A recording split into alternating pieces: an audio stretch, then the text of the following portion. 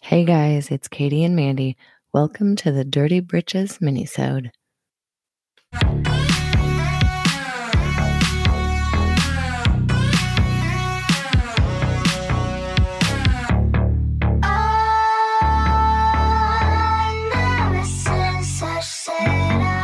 Hello, how's it going, everyone? We're back for a minisode. Yes, welcome to our minisodes, where it is a collection of random thoughts always. This episode, we had been planning on doing our very first local laundry, which is our shout out to places where we have lots of listeners. And Atlanta is one of the places where we don't know anyone in Atlanta, but people are listening and we're so grateful. So we wanted to show that gratitude by diving into the shittiness of white women in Atlanta. So we did not know that the week we wanted to do this would also be in the aftermath of a really horrific, tragic episode in a very long history of xenophobic, racist violence against Asian American, Pacific Islanders, and Asian people in the United States. So the shooting that happened in Atlanta is very much on our hearts and minds. And so it just seemed all the more appropriate that we focus on Atlanta today. Yes. And we do want to make sure that we are including all different lines of oppression when we discuss the history of white women, because it's definitely much broader than sometimes gets talked about. And I think that's particularly true with our Asian American, and Pacific Islander communities.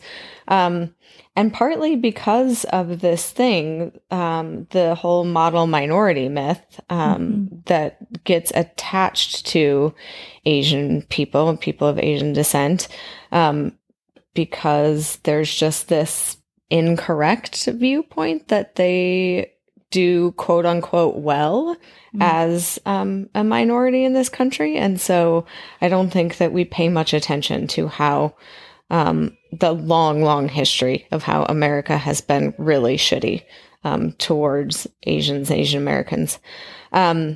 So there was one thing that Katie clued me into earlier this week, and then that I've posted online. I need to put it on our blog, and we will do that for this episode. But I really highly suggest that everybody go to YouTube and search for The Amber Ruffin Show and look for her piece called Violence Against Asian Americans Isn't New, but It Is Growing, because she gives a very good, quick breakdown of a lot of the long history of America and its anti-Asian problems that we have had and that we should address. And I think she does a great job of it. So I would just direct people, number one, to go there and maybe to share that or put something out there, have a conversation with some people in your lives about this incident, because I just don't, for me at least, people just aren't talking about it as much as some of the other incidents of the past year have been talked about. And I think part of that is, again, just the racism that's specifically targeted towards people of Asian descent. And it's something that we need to address for sure. There was also, I wanted to bring up just this interaction that I had on social media on another friend's post. I'm sure she just loved me jumping in there and getting mouthy with people. But particularly, this is a problem that specifically involved the comment of a white woman. So I feel like it's something relevant to bring up here. This friend of mine had posted just her sympathy and about problems with racism in America, and a white woman felt the need to jump on there and comment that, this was not about race. This was about his sex addiction. And he went and murdered these people because they were sex workers, which is so problematic on so many levels. Where to start? I mean, where to start? Does it matter what their occupation was? Is there a line of work that then makes it okay for someone to murder you? Zero, none whatsoever. Whether they were sex workers willingly, not willingly, or at all. That whole line of conversation is one meant to dehumanize people, and it's victim blaming. And there's no reason for that to be brought up other than also the realization that the fetishization and sexualization of Asian women is part of the racist history of our country. Right. So just realizing that these things are not separate. They are multifactorial. They are all related. Even if you want to take a murderer at his word that it wasn't race related, which is ridiculous anyway, it's still race related. So just think deeper before you let garbage come out of your mouth is basically zip those lips. What people need to do. We will definitely link to Amber Ruffin's video. I feel like I have a borderline, like, unhealthy love for Amber Ruffin. I just think she's incredible. And I was doing a little bit, this sounds creepy, like a little bit of research on Amber Ruffin. I just wanted to know more about her life and how she came to, where she's at today. And I didn't realize we're the same age. And I was like, get my shit together. Like, good for you.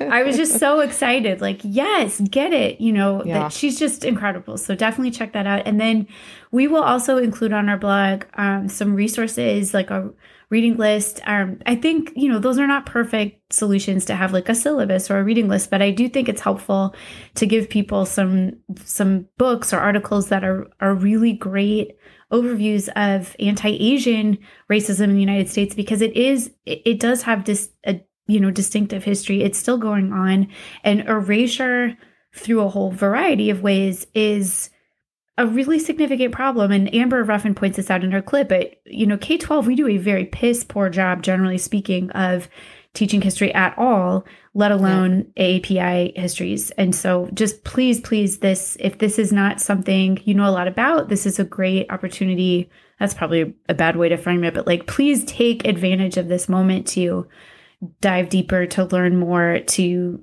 follow people on social media, et cetera, just to keep educating yourself about this. But we will post all those links and more on our blog.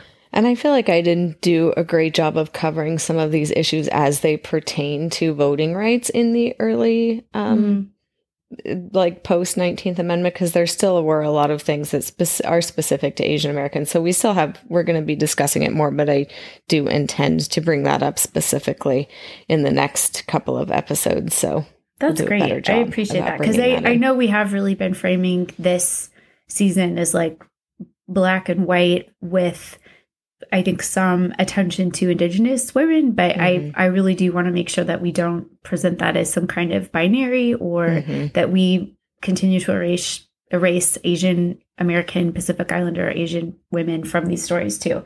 And I think that's actually a really good segue to the local laundry that I wanted to share today, because your point about the way that people are talking about the recent murders and like trying to skirt the issue or talk around it or point to other things or just shove it under the rug, that's actually what happened with this episode. And in terms of the way that white people are treating these kinds of events, like really horrible racist violence, there's a very, very clear pattern of how white people handle those events, namely pretending like that's not what it is, gaslighting, or just deleting it from our collective white people memory banks, and we cannot do that anymore. So there's some articles I'm going to link to, and then two books, one in particular that was really helpful. One book is Negrophobia, A Race Riot in Atlanta 1906 by Mark Bauerlein. I used it a little bit for some primary sources. And then Rebecca Burns's book, Rage in the Gate City, The Story of the 1906 Atlanta Race Riot.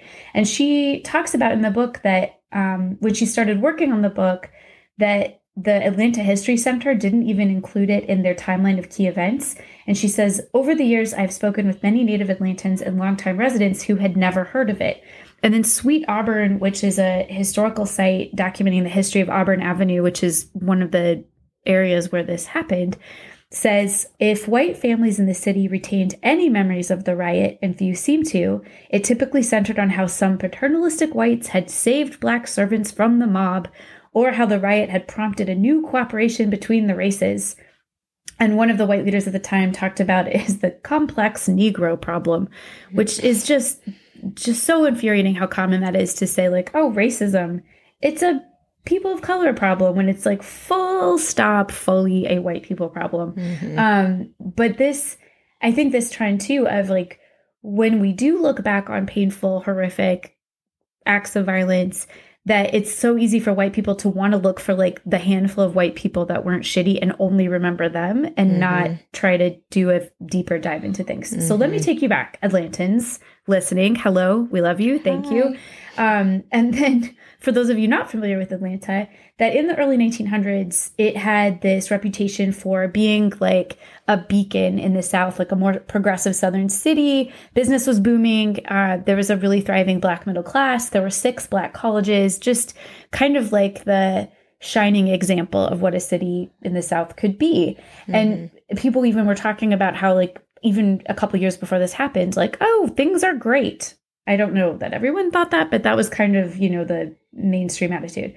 So in September of 1906 is what's known now as the Atlanta Race Riot. I don't really like that term because I wish it was called like white Atlantans fuck up big time, but that's how historians are talking about it right now, at least the ones that I was reading. So it was really the culmination of a number of factors, and there was a lot like leftover issues from Reconstruction, and you were talking a lot, Mandy, about like all these efforts, Jim Crow efforts to deny Black voting rights. This is right before the 19th Amendment gets passed. And that a growing Black middle class actually made many white citizens uncomfortable, but they were also wary of rising crime rates and the perceived threat of Black men against white women. And that was from Sarah Bartlett writing for blackpast.org. So there's also a big governor's race in 1906 that fall between 2 rich white dudes, Hoke Smith and Clark Howell. And in the primary, Smith prevails. He was a newspaper owner and the former Secretary of the Interior for President Cleveland. Howell had been a Confederate officer and a mayor of Atlanta, but Smith ends up winning and ends up implementing the grandfather clause. Like they're both white supremacist assholes. It's like, take your pick. So that had just happened, and everyone knows like what's coming with them. And then a month after the primary, which is basically the election, the newspapers, including the newly elected governor, his former newspaper, are like blasting out all these headlines about Black men assaulting white women. Here are some of the headlines. I'm going to do my best, like, old-timey newspaper voice.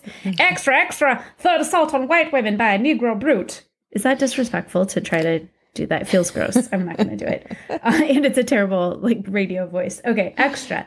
Bold Negro kisses white girl's hand.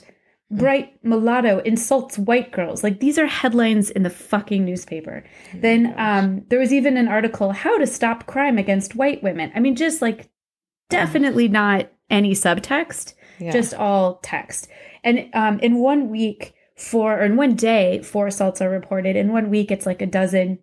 It's all of these like ridiculous, in these 2 books I mentioned, they detail these reports that these white women make. And they're just the most ridiculous, dramatic scenes that you could possibly imagine. I want to name some of these white ladies. These are the ones that get mentioned the most. Miss Ori Bryan, who's a pretty 18-year-old daughter of this rich dude.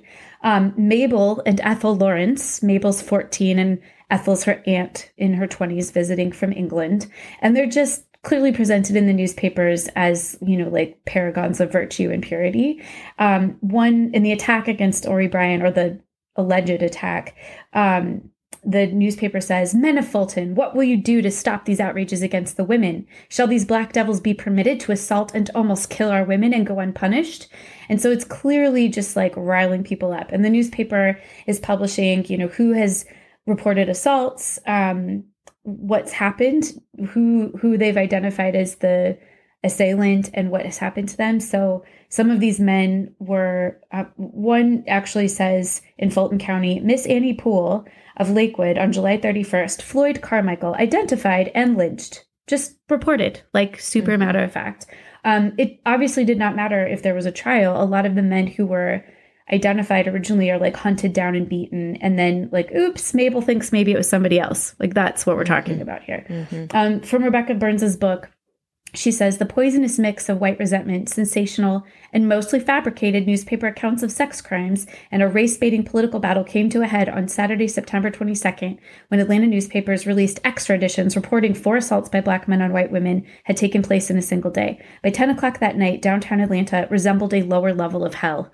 Thousands of whites swarmed the streets and attacked Blacks on sight. In a telling display of hatred, rioters stacked corpses of 3 victims on the base of the Henry W. Grady statue on Marietta Street, demonstrating with grisly candor their response to Grady's vision of a progressive, intolerant New South.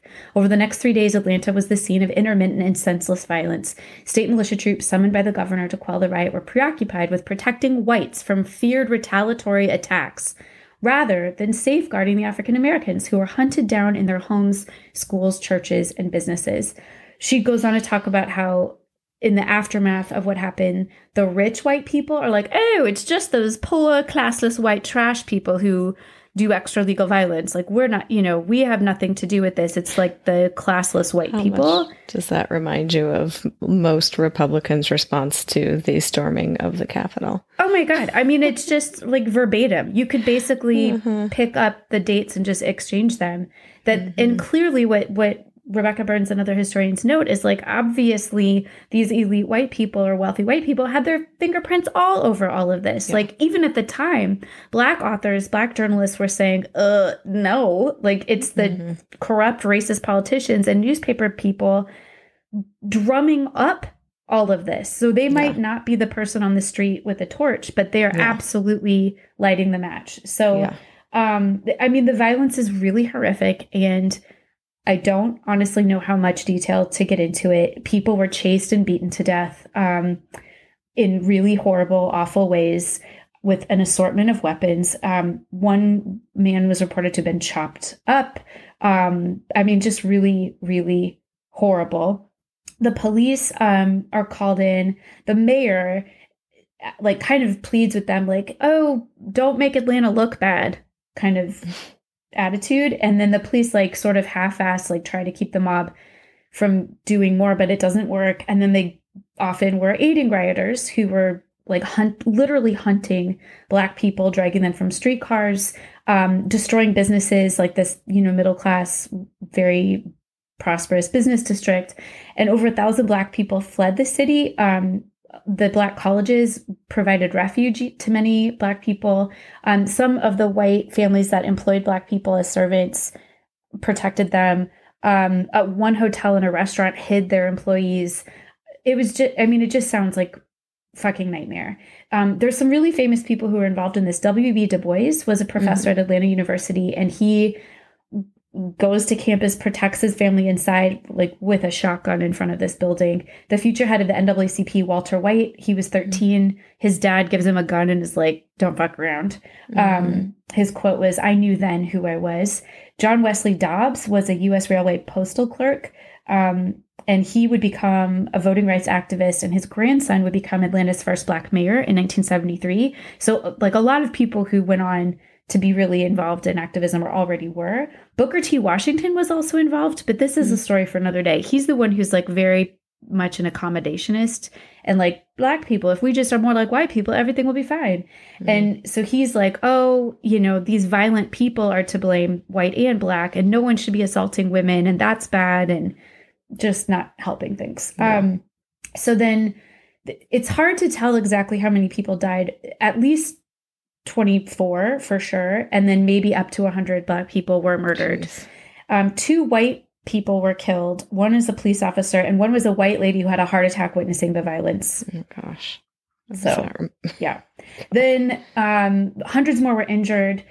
So many businesses were destroyed, and obviously never even came back. That they were hit too hard, or they were worried and left. Okay, so this happens. It's like 3 nights of terror. The papers, the militia gets called in. Again, like the police are protecting white people from potential retaliation, which of course never happens. The papers later admit that the reports of Black assaults on women were exaggerated. So like are bad. Almost all of these reports were false that were made. So that's happening. Adrienne McNeil Herndon wrote a letter to Booker T. Washington and said, "This is just so heartbreaking. She's a Black woman. Sometimes I doubt if there's any spot in this country where one with Negro blood can plant a home free from prejudice and scorn and molestation." And this was really a turning point, that Booker T. Washington's like accommodationist views just aren't as appealing to people who might have supported them before, at least for Black people, and that this really leads to people embracing like a more radical or more like deliberate, more urgent sort of activism. Rachel Burns says, "In the weeks following the riot, white civic leaders met with Black business owners and pastors to form a biracial coalition to prevent future violence. This was one of the seeds that contributed to Atlanta's eventual 'too busy to hate' mantra, which is still its motto today. The coalition members also, however, reinforced segregation in the city across lines of both race and class."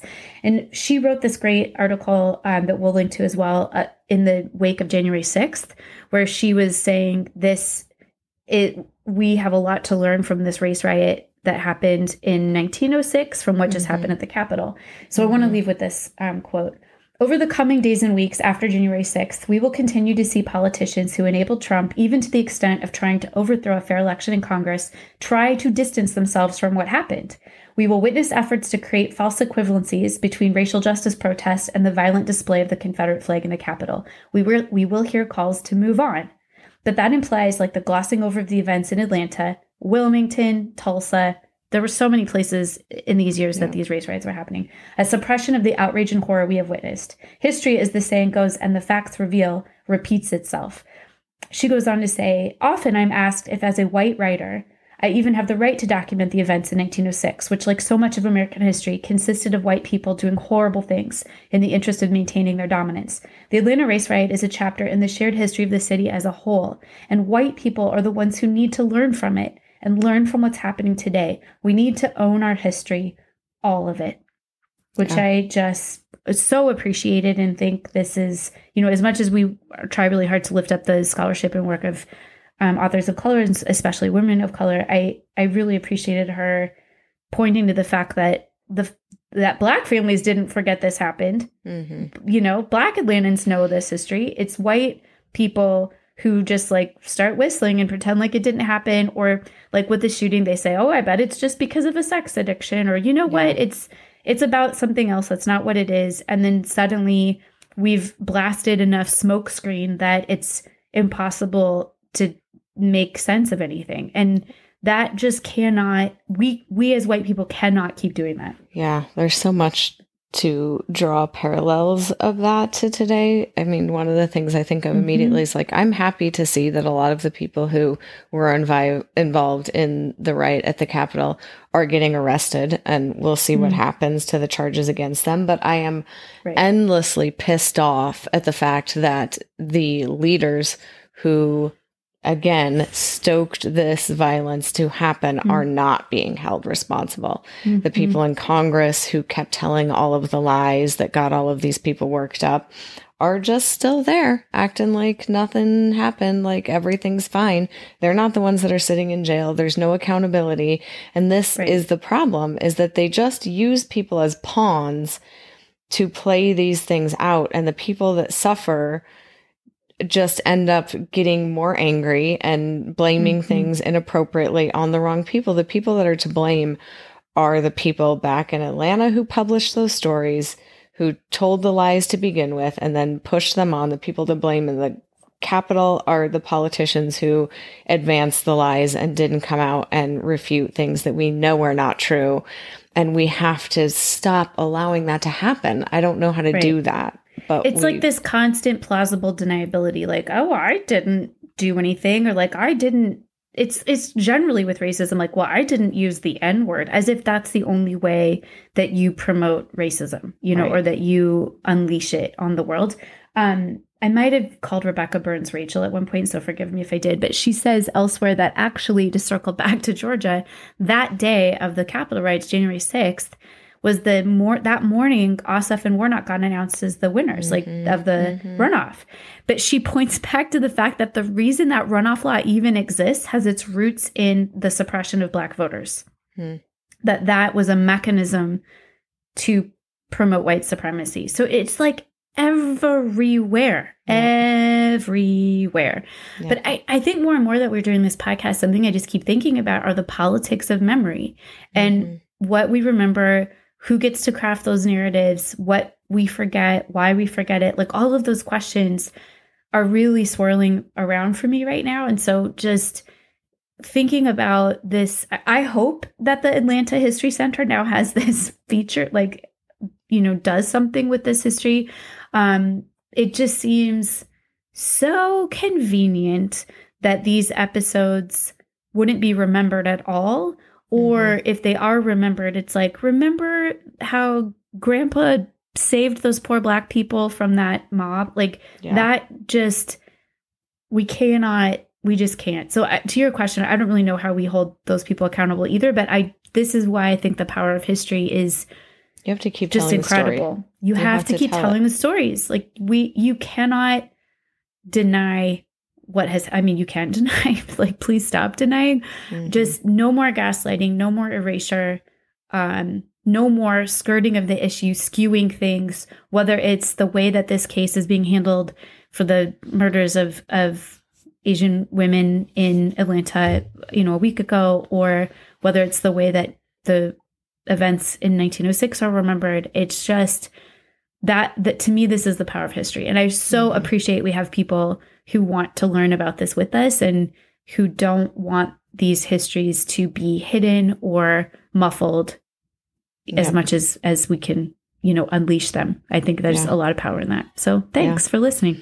Yeah, thanks for the story. And Atlanta, we are still thinking of you and everyone. And we got to do better, trying to do better. That's right. Hang in there, everybody. Take care. All right. Talk to you soon. Bye.